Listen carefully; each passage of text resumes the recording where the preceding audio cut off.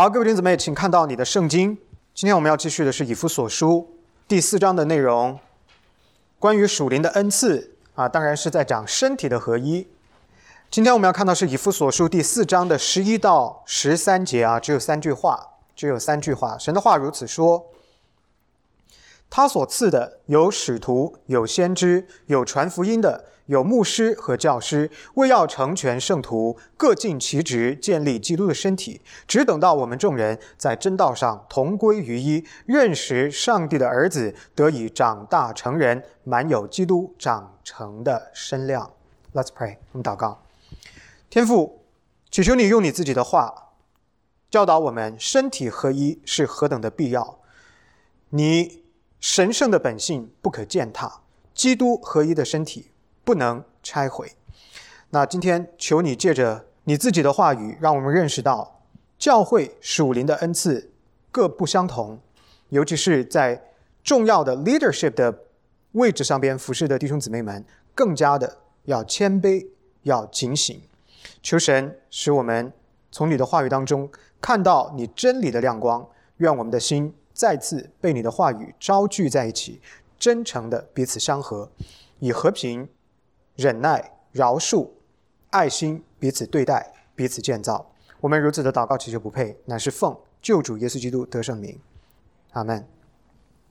上一周主日的经文教导我们说，每一个基督徒都从神那里领受了属灵的恩赐，相互的补充造福教会。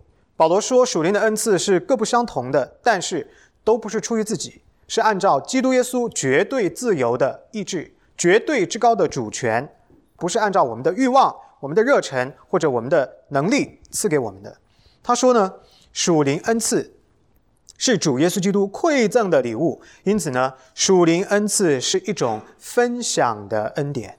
保罗还教导说，一个健康的教会是一个有机体，不同的肢体要彼此协作来荣耀上帝。因此呢，教会不能够分裂，而要努力的追求合一、和平与圣洁。在保罗的神学思想里边，各位弟兄姊妹，他以五旬节圣灵降临为基础，强调主耶稣基督拆下他的圣灵，借着赐给早期教会的弟兄姊妹们不同的属灵恩赐，来建立地上的教会。因此呢，保罗提醒我们，属灵恩赐反映着耶稣基督坐在宝座上边至高的权柄。他将不同的属灵恩赐赐给教会，使教会得以建立的这个方法，这样的一个方式，到今天仍然没有改变，仍然有效。那么跟早期教会第1世纪的教会的做法完全一致。所以我们今天在座的各位弟兄姊妹，明白自己的属灵恩赐，使用自己的属灵恩赐，分享自己的属灵恩赐，与别的恩赐相互协作，是使教会健康的秘诀所在。那么今天的经文当中呢，保罗从教会的合一讲到属灵恩赐，现在他再把范围缩小，特别的聚焦各种属灵恩赐当中一个非常特殊的一类叫做教会的领袖力，所谓的 leadership， 以此来继续的讲解或者是延续教会合一的主题。我们来看到经文，正如我们在上一周主日所讲到的，主耶稣基督回到了天父的右边，坐在神的右手边。那么这一位大君王的第一个作为第一个行动，就是在五旬节差遣圣灵降临，将属灵的恩赐赐给当时早期教会的每一位的成员，使得地上的教会开始建立。保罗在第7节上周的经文当中非常明确的指出，每个基督徒每一位都是或多或少领受了从神而来的属灵恩赐的。因此呢，所有的基督徒都有义务要善用自己所领受的属灵恩赐，来为教会服侍，建造教会，也就是建立神的国度。然而在教会当中有一种比较特殊的恩赐，是比其他的属灵恩赐更加重要的，那就是带领教会的 leadership 的恩赐，所谓的教会的领袖力的恩赐。请大家看到11节12节，保罗说，他所赐的有使徒，有先知，有传福音的，有牧师和教师，为要成全圣徒，各尽其职，建立基督的身体。这句话里边每个字都很重要，听我细细给大家来讲解。在我们深入讲解这两句经文之前，我要先做一个立场的澄清。刚刚我说，很明显保罗强调有一些的属灵恩赐比另外的一些的属灵恩赐更加的重要。注意，我并不是在说那些领受了这种教会领袖力的基督徒就比那一些没有领受教会领袖力的基督徒更胜一筹，或者在价值上更高，或者在尊严上更高，没有这意思啊。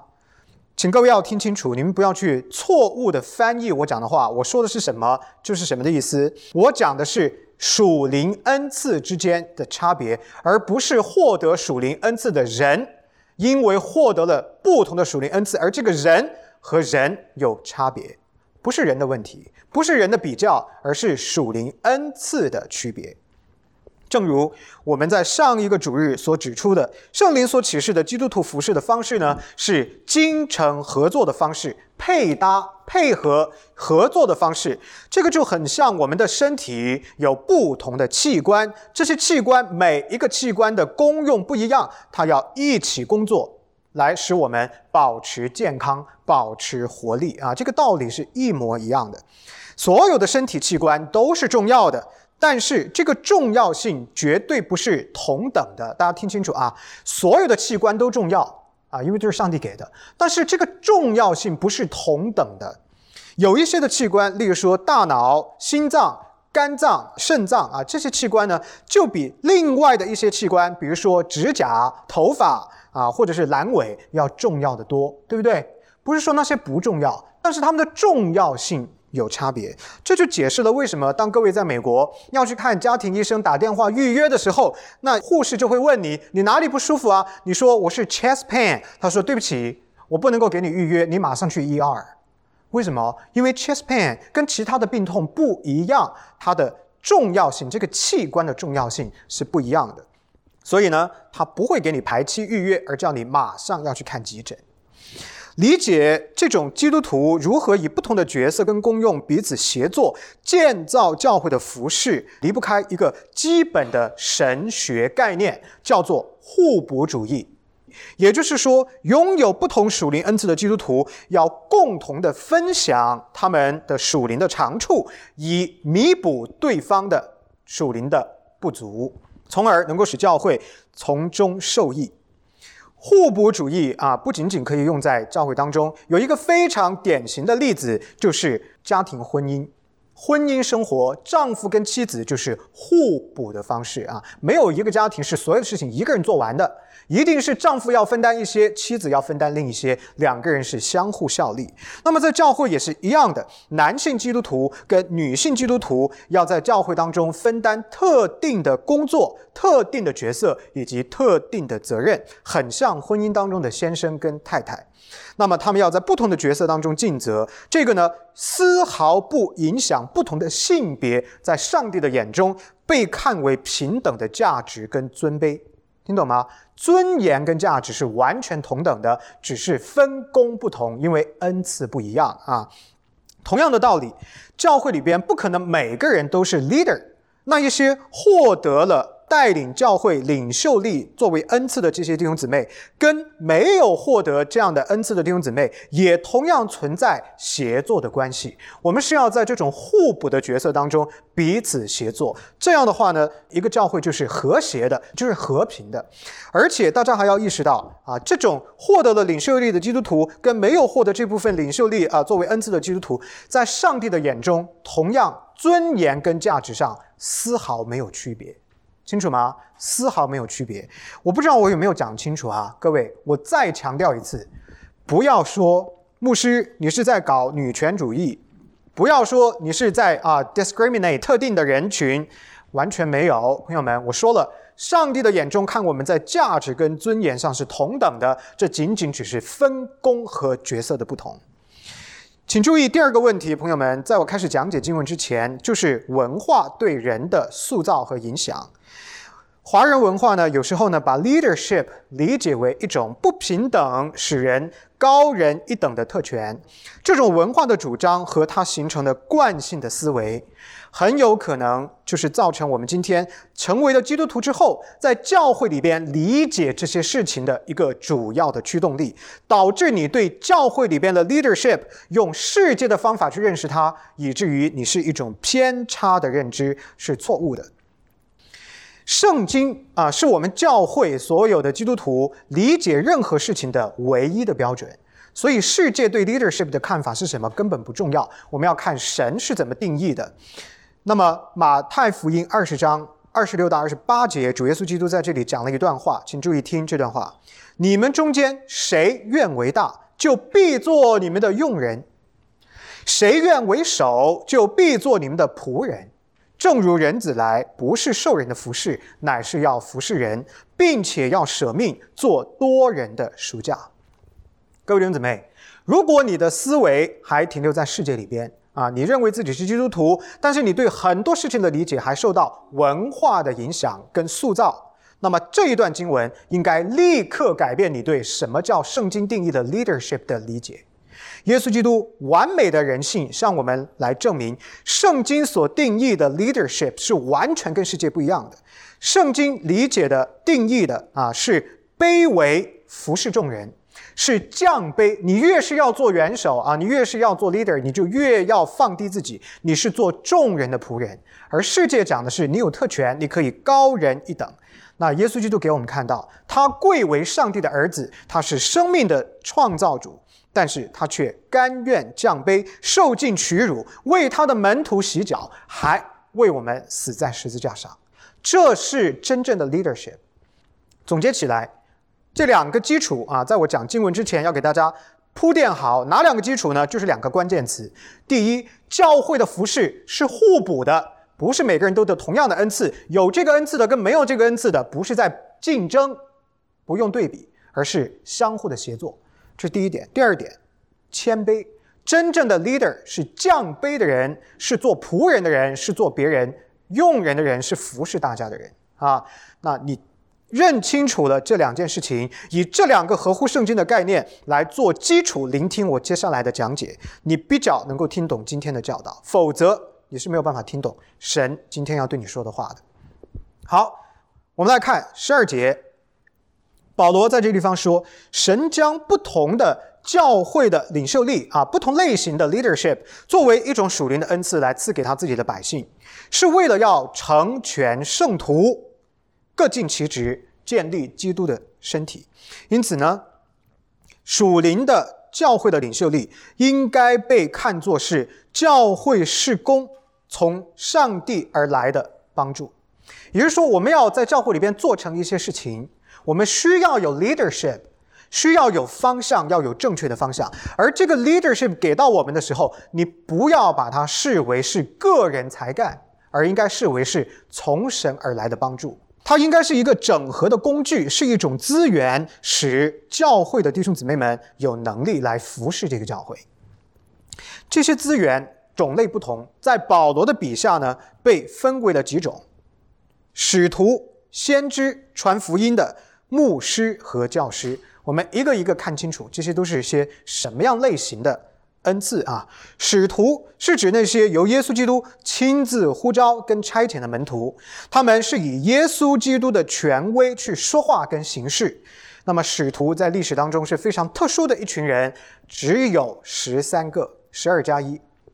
今天没有了没有新的使徒了但是使徒的功能是保留下来的当然咱们会讲。第二一个类型叫做先知，先知呢是那些被上帝呼召来做他的代言人，来宣讲他命令的人那么这个先知的功能在今天也保留下来，先知这个 office 这个职分没有了但是它的功能也保留了下来。再往下，传福音的指的是那些传扬福音的真理，并且呼召人来跟从耶稣基督的人。再往下呢，就是牧师，牧师指的是那一些在属灵上边照顾信徒，保护神的百姓免受歪理邪说攻击的人。希腊语牧师这个词直接的翻译就是牧人 shepherd， 牧羊人。因为新约圣经呢，把教会比喻为神的群羊，而新约圣经也把主耶稣基督比喻为大牧者。所以呢，牧师就是模仿耶稣基督啊，我们就是小牧者啊，我们做的事情就要效法耶稣基督，教导保护啊，是我们主要的工作。再往下，第5一个呢是教师。教师指的是那些忠实的宣讲主耶稣基督以及使徒的教导，专注于解释圣经，并且引导基督徒在生活当中活出上帝话语的人。在我们的宗派，在我们的教会，教师也就是大家熟悉的牧师，有一个正式的称呼叫做教导长老。 That's me， 我的正确的称呼叫教导长老啊，但是大家叫我牧师也是可以的。那我刚刚说了，使徒跟先知这2个 office 已经没有了，但是它的功能被保留下来。那么在今天的教会呢，就是由牧师来担任先知跟使徒的功用。其实啊，大家看到，你观察这里边所列到的这些属灵的角色啊，这些领导的角色，无一例外，全部都跟上帝的话语有关，全部都是讲神的话，全部都是忠于神的话的，特别都是跟福音的信息紧密相连。因此呢，被呼召出来担任这些服事的基督徒，需要有一些必须的品质，必须的硬性的要求，比如说要有符合圣经的知识啊，你不能够什么都不懂，你都不知道神的话啊，你就出来教别人，你就把别人教跑偏了啊，把别人的生命带错了方向。同时呢，也要有符合圣经的智慧，还要有鉴别的能力，你要能够知道什么是正统的，什么是异端的啊，你要保护上帝的百姓。另外还有非常重要的，就是要有符合圣经的品格啊，你是要有刚刚我们讲到的 leadership， 要做别人的仆人，你要甘愿服侍别人啊，这些都是品格。要保持学习 teachable， 对不对啊 ？passionate compassionate， 这些都非常重要的品格。这么看起来的话呢，这个所谓的 leaders 啊，教会的 leaders 就不是依据我们的热情、我们的兴趣、我们的愿望、我们的能力、我们的喜好可以来决定的事情，而是基于上帝的权威和圣灵的工作才能够蒙召受托的事情，是要上帝呼召你，上帝交托给你啊，你才有的，不是我觉得我可以，我觉得我愿意，不是从我出来的，是从神来的。更重要的是呢，他们被呼召通过教导神的话呢，不是为了成就自己啊，是为了要达到建立教会的目的。你看12节说什么？为要成全圣徒。圣徒指的是谁啊？整个基督的教会，所有跟从上帝的人。所以 leadership 设置的原因，就是为了要建造基督的教会啊，是为了要使弟兄姊妹们得到正确的教导，得到正确的关怀跟照顾。因此呢，神的仆人基于这些的硬性的要求，必须对神有忠心，必须是一个专心讨神喜悦的人，他必须要能够讲得清楚神的真理，而且要敢讲真理，要不怕得罪人，清楚吗？反正我是这样要求我自己的哈，我一点不怕得罪你们，我怕得罪上帝啊。所以大家看到我的风格啊，为什么我是这样的风格？今天如果有人被我冒犯，那说明什么呢？是神的话直指了他的软弱。如果真的有智慧的人，他会说哈利路亚，感谢主。为什么？这表明药已经对症了，表明你要开始被医治，这是上帝的爱啊。什么样的情况会被我冒犯呢？那只能够是说在属灵上边还不那么成熟。那么对于这样的情况，我会生气吗？我会难过吗？我不会。为什么呢？因为不成熟就是小孩子，是婴孩，你跟一个婴孩去生气干嘛呢？你要帮助他，你要加倍的爱他，让他认识才是正确的，是不是？所以朋友们啊，我的风格是不会改变的，因为神的话就是这么样讲的。好，同样根据第12节的经文呢，我们知道神之所以将教会属灵的领袖力赐给他的百姓啊，就是为了要建造整个基督的身体。表面上看起来建造教会这种重责大任似乎啊是指给了那一些领受了属灵恩赐的人，其实完全不是这样子，完全不是啊！保罗在我们上一周讲解的经文当中已经说得非常的清楚了，每个基督徒都领受恩赐。我问你，如果你都不用建立教会，上帝给你这个恩赐干嘛用？给你这个干嘛？给你1000两让你挖个洞埋起来吗？你们知道这个故事吧？5000两、2000两、1000两，5000两的拿去赚了5000两，2000两的赚了2000两，1000两的挖个洞埋起来。最后，他兴高采烈说：“哎呀，你看我一点都没有浪费你的钱。”主人很不高兴他，为什么呢？我给你就是叫你要尽责，你要去用它。朋友们，你们要知道，教会的每个成员都有责任善用自己的恩赐。建造教会的义务绝对不仅仅只是教会 leader 的。不是只是牧师的，每一个人都有，每一个人。12节说得很清楚，你看他这4个字，各尽其职。我就问你，如果你都没有这样的一份建立教会的责任，他为什么要说各尽其职？各尽其职，言下之意不就是说，每一位基督徒，不管你的属灵恩赐是不是领袖力的属灵恩赐，只要你有这个恩赐，你就要善用，你就有服侍教会、建造教会的责任，这才叫各尽其职啊，朋友们。还有一个问题啊，就是有许多的基督徒呢，把眼睛跟注意力都放在那些被呼召来承担教会领导角色的个体的身上，盯着他们看，你这里不对，那里不好，这是一个极其危险的做法，朋友们，极其危险。大家要理解到，基督所给个人的属灵恩赐实际上不是给那个人的，而是给整个教会的。听懂我的意思吗？基督给到我们个体的属灵恩赐不是给到那个个人的，是通过那个个人给到教会的。如果把基督的教会比作是一个身体的话，那么他将一个装着维他命的礼盒给到了这个教会当中的某个肢体。请问这个礼盒里边的这个维他命是给那个个人的吗？当然不是嘛，是给整个教会的嘛。我问大家，我们中间肯定有弟兄姊妹们每天是要吃一些这个营养品啊，像 vitamin C 啊 vitamin B 啊 whatever， 我就每天要吃啊。你吃进去之后是哪个器官负责消化？胃，对不对？你能不能够说这个维他命就是专门给胃的？不能嘛，那只是胃负责消化它，那个养分是给哪里的？全身啊。所以大家懂这个道理啊。我们中间有做 leader 的，它是一个公共资源，整个身体都被滋养，因此呢，正确的焦点不应该是那些得到属灵恩赐的个人，而是所有的参与的教会的弟兄姊妹，怎么样精诚合作，要使整个基督的教会来成长，而不是聚焦在那些个体的身上。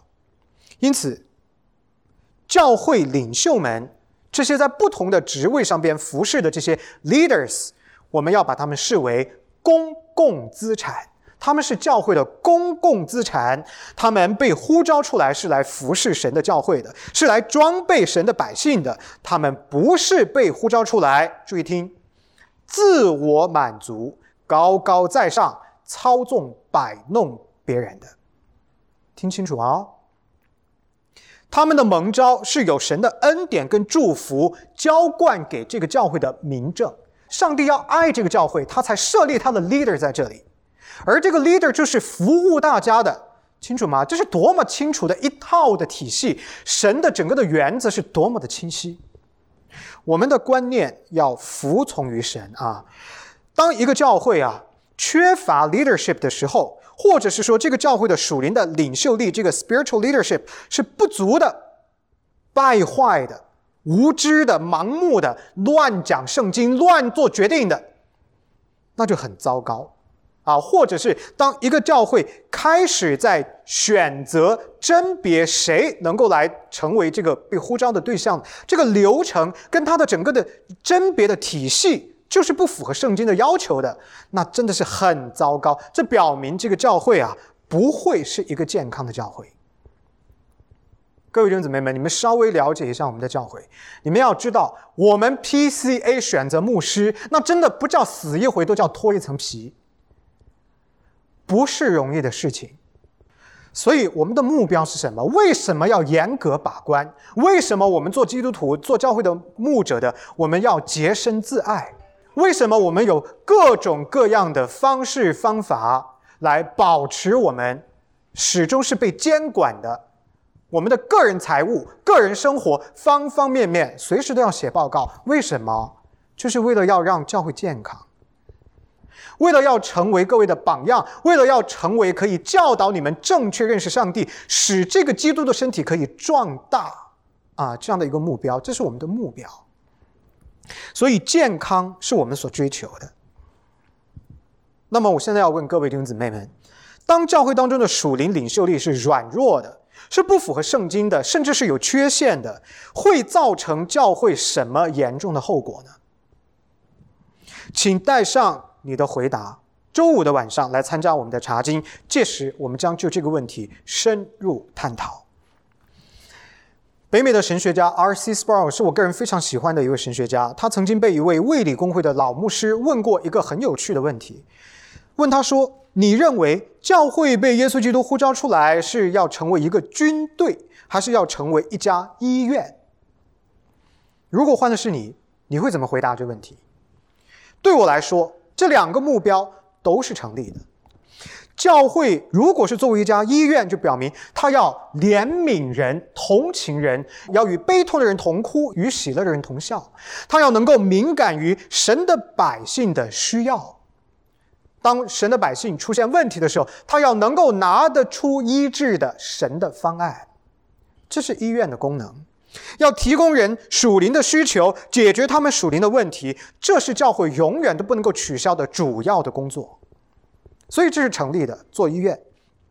但是不能只做医院，因为神的话非常的清楚，教会的领袖除了被呼召出来保护神的羊群，提供我们神的百姓的需求之外，还要培养神的门徒，培养神的工人，提供各种的装备、各种的工具、各种的知识，以及一切服侍教会所需要的技能。我所理解的健康的教会会投入许多的时间来教导跟动员他们的会众，成为什么？新约圣经说的基督的精兵，大能的勇士。所以他也是个军队，你得要拿出点勇气来作战。跟什么作战？跟世俗作战跟败坏作战，跟世界流行的东西作战，跟文化里边的腐朽作战。你得是上帝的精兵，得是大能的勇士。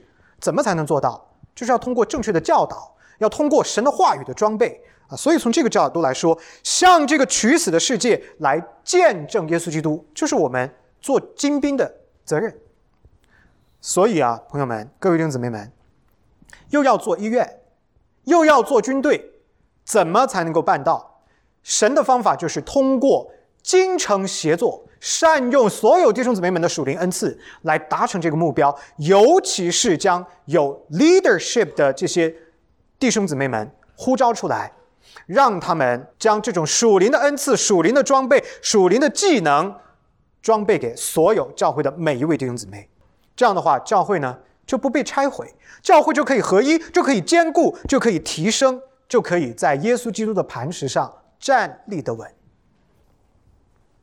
这是11节到12节的内容。紧接着我们来看13节，保罗继续阐述了属灵领袖力被赐下的目的。请大家看到13节，他说，只等到我们众人在真道上同归于一，认识上帝的儿子，得以长大成人，满有基督长成的身量。几个点很重要。第一个点，对于教会来说，正统的神学和正统的教义极为重要，极为必须。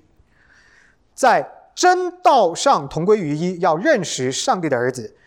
真道就是正统的教义，认识上帝的儿子就是正统的神学。保罗认为，真正的信心以及真正信心里面的合一，是源自符合圣经启示的对上帝是谁的正统的理解。一个人若是认识主耶稣基督，就是认识了神，这正是 theology 这个词所暗示的意思。你把它从中间分开， theo T-H-E-O 是希腊语当中神 God 这个词的意思， L-O-G-Y 后半部分是 logos 的变形。 logos 是什么意思呢？希腊语的真理。你把这个词放在一起，神的真理就叫神学，你怎么能够不学？我问你，关于神的真理，关于神学，不是什么可有可无的东西。我再一次的讲，做基督徒的弟兄姊妹们，不管你过去的背景，你的教会背景是什么，你一定要从这一刻开始更新你的观念。正统的神学对于你的属灵生命是根基。关于神的知识你都不学，那你要学什么呢？你如果关于神的真理你都不知道，你怎么知道你信的是对还是错呢？你的人生里的想法里边哪里来的检验标准呢？他之所以要被上帝以自我启示的方式写在圣经当中，不就是为了要让你学习吗？不就是为了要让你的生命得到建造吗？上帝如果不要让你认识他，不要告诉你他是谁，他干嘛启示圣经？启示出来的目的就是为了要让通过一种你可以认知的方式来认识他，来建造你自己的生命。请注意啊，虽然教导神的话语作为一种特殊的属灵恩赐，没有给到每一位弟兄姊妹，但是这并不意味着没有得到这种恩赐的基督徒你就不需要认识神。常见的说法就是说牧师认识神就可以了，我又不是牧师，我不用认识神。错的。神的知识不是教导神话语的人所独有的。请记住保罗在第12节当中所说的话，那些领受了教会带领恩赐的人是为了要成全圣徒，是要建造整个教会，每一位都要来认识神，这个是目标。所以你也要认识神，不管你是不是牧师，不管你是不是教会的 leader， 你都应该要接受装备，每一位认识上帝，积极参与在履行建造教会的责任当中。很遗憾的是，今天有很多的教会以及很多的基督徒，他们为了避免发生矛盾也就是所谓的，你看我们追求的是合一，在我的理解里是打引号的合一为了追求虚假的表面的合一，他们用的一种方法就是淡化教义，淡化神学，我们不要提这个部分我们就实现了合一。这是虚假的，朋友们，这不是真正的合一。保罗在这里讲得很清楚，真正的合一是在对福音正确的认识上，对上帝是谁正统的认识上才能够建立的。把眉毛胡子这样搞一搞表面粉饰一下太平，看上去很好，但实际上很糟糕，这不是正确的做法。在我们的教会，我们不干这样的事情。对于福音信息，对于上帝所启示的正统神学，我们实价圣约绝不含糊其辞，应该是正信、正统、正确，这是我们的目标。要以符合圣经的真理来教导众弟兄姊妹们，只有当我们的观念都符合圣经，合一才能够成立，才能够实现。这是第一点。第二点，属灵上的成长、成熟、成圣是一个持续一生的事情。你看他在这里说到13节，他说到得以长大成人，满有基督的身量。这不就暗示你还是个 baby你还没有长大成人。也就是说，一个人从婴孩到成年到死亡，你整个完整的人生都要参与在追求属灵成熟这个目标里头。没有任何一个人可以活到某一天说我已经成熟了，我认识耶稣基督完整了，完全了，没有这件事。所以呢，基督徒生命的成长是在乎每日的属灵操练，但是绝对不可能一蹴而就，这是你要一直持续做的。合一的原则是不容侵犯的，因为这个原则是上帝亲自建立的。然而合一的操作跟实践呢，却常常失败。为什么？因为执行合一的这个命令的是我们这些有罪的人。设立原则的神是不会失败，但追求执行原则的我们，因为我们在属灵上还不成熟，所以我们常常失败。所谓的基督耶稣的身量在他的里边的成熟是指什么呢？不就是指的是成功的使上帝的命令跟原则以及我的实践达成一致吗？这就是成熟他这样要求我就这样做到这个就叫成长，就叫成熟了。换言之，一个成熟的基督徒寻求成为上帝话语的执行者，而不仅仅只是做上帝话语的聆听者。正所谓信仰跟生活不能脱节。约翰扎尔文评论说，完全的人性只能在基督里找到，而愚拙的人则跑到基督外面去寻找这份人性的完美。基督徒应该有一个不变的原则，那就是一切脱离了耶稣基督的都是有害的。凡在耶稣基督里边的人，却因着耶稣基督在各个方面都得以完全。在基督里不在基督的外面。这是第二一点。第三一点，所有真正的基督徒都必将在耶稣基督里边达至属灵的成熟。教会也是如此，但是在这一天来到之前，基督的身体要继续建造，不能停止。什么时候主耶稣基督再次裂天而降，什么时候教会就完全了。因此呢，基督徒日益成熟的标志就是不断追求心意更新而变化。你学到了新的东西你就要马上改就得要把旧的替换掉，这个就叫心意更新而变化，不断与耶稣基督保持一致，并且在这样的一个状态当中等候主的再来。在这个过程当中，以爱心去包容彼此，扶持彼此，鼓励彼此。这就是我们基督徒在等待主耶稣基督使我们趋于完美的实现之前，我们要做的。以上就是这3句话的内容我觉得经文简单，但内涵深刻。在结束今天的正道之前，我必须要再提一件事情，与属灵的领袖力有关，也跟它的运用的场景有关。保罗今天所有的内容，包括我刚刚讲的内容，当然都是以教会作为背景来写的。我刚刚讲的也全部是以教会作为对象而讲的。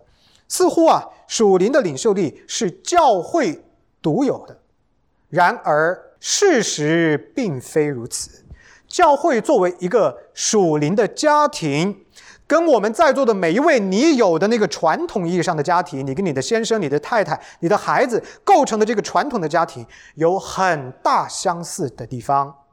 那我要问各位的是说，你是否可以举一反三，想想看，一个基督徒的家庭要不要这份属灵的领袖力？要不要做正确的决定？要不要认识上帝？要不要带领你的家庭往正确的方向去靠近神？如果你的回答是需要，那么第二个问题你要问的是，家庭成员当中的谁有这个托付？谁又有这个责任？是只有托付的那个人有这个责任，还是每一个家庭成员都有这个责任？而这个 leadership 有没有给到一个特别的人？那个人是谁呢？那么还有一个问题要问，就是在家庭当中，基督徒家庭当中建立属灵领袖力的终极的目标是什么呢？为什么我要承认这个 leadership？ 为什么我们要一起来执行这个属灵的责任，建造我们的家庭，在这个家庭的祭坛上边来敬拜神？为什么？目标是什么？这个目标跟你的孩子又有什么关系呢？你是不是一度认为基督信仰就只跟你有关如果你是这样认为的话，那就真的错得太离谱了请思考这些问题，带着你的回答，周五晚上参加我们的查经，我们将深入探讨基督徒家庭当中的属灵领袖力的问题。结束我们今天的讲道，4点总结，请大家把它记起来。第一，理解属灵领袖力的基本神学思维，就是圣经所启示的互补主义的原则，不是对比，不是争竞，而是相互协作。不同的肢体存在的不是竞争关系，是协作关系。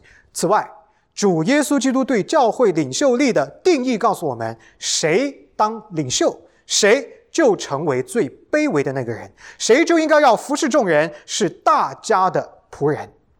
这2点应该是我们正确理解教会属灵领袖力的起点。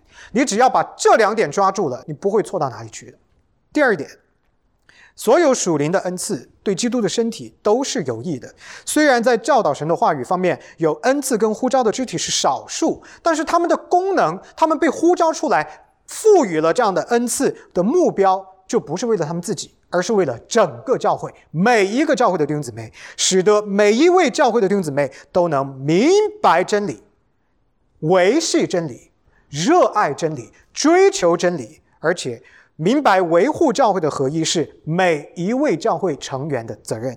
每一个人都受了属灵的恩赐，应当成为基督身体合一的一个部分，你应该为此而贡献自己的心力。第三一点，合一是基于主耶稣基督里边一致的福音信息才能够得以实现的。正统的神学、正统的圣经知识、正统的教义是我们合一的基础合一的基础。淡化教义、淡化神学，试图以此来避免冲突，是一种愚蠢的做法。就像我今天早上我们敬拜的时候传这个奉献带一样的不要告诉他们，把他们吓跑了。上帝拣选的人吓得跑吗？我们的信心怎么就这么小呢？你该是什么样子就是什么样子，你应该告诉他，我们基督徒就是有这份责任。但是你现在不明白，你就不要给，在于你怎么去交流这些问题，而不是把它用沙土盖起来。那有一天人家这些从来没听过的人突然听到，他会不会说，你们基督徒是骗子，都骗我？那不是更糟糕吗？所以不要用这种淡化教义跟神学的方式去避免冲突，最终只能够带来分裂，因为大家的想法就不能够统一，不能够望向共同的标准。只有当我们都站在合乎圣经的教义的共同的基础之上的时候，我们才有可能做到真正的合一。最后一点，实现属灵生命的成熟、成长、成圣，需要你在座的各位一生持续为之追求，这是你一生都要做的事情。不是因为你有多么的努力，而是因为我们的主耶稣基督是何等的完美，何等的慈爱，何等的有恩惠给我们。因此各位在座的弟兄姊妹，这一条属灵的旅程才刚刚开始，纵有千辛万苦，不要放弃，也不要倦怠，要继续向终点奔跑。而这一条路上，我们应该要相互的造就，彼此的谦让，用爱心、用信心和正统的神学的知识相互的鼓励，善用上帝所赐给我们每一个人不同的恩赐，彼此协作，谦卑自己，这样我们才有机会在这条属灵的道路上一起跑到终点。不是为了我们自己的荣耀，而是为了耶稣基督圣洁得胜美好的名。我们一起祷告。天父，我们感谢你的话，求主你借着你自己的话再次鼓励我们众人，每一个人都是重要的，每一个属灵恩赐都有价值，每一个人都要为教会的合一贡献心力。教会的领袖们更加责无旁贷，你有非常具体的要求，你多给谁就要向谁多取。我们在座的每一位在你面前服侍的弟兄姊妹，要谦卑做众人的仆人，完成你给我们的嘱托。也愿我们众弟兄姊妹们更加的兴起，愿更多的人可以在不同的地方有 leadership， 完成教会的复兴。我们的目标是要向世界来证明你是荣耀的神，你是又真又活的神，你是独一的得胜的神。愿我们的教会十架圣约成为这样的教会，成为你的荣耀。我们的祷告祈求不配，奉主耶稣基督得胜的名，阿们。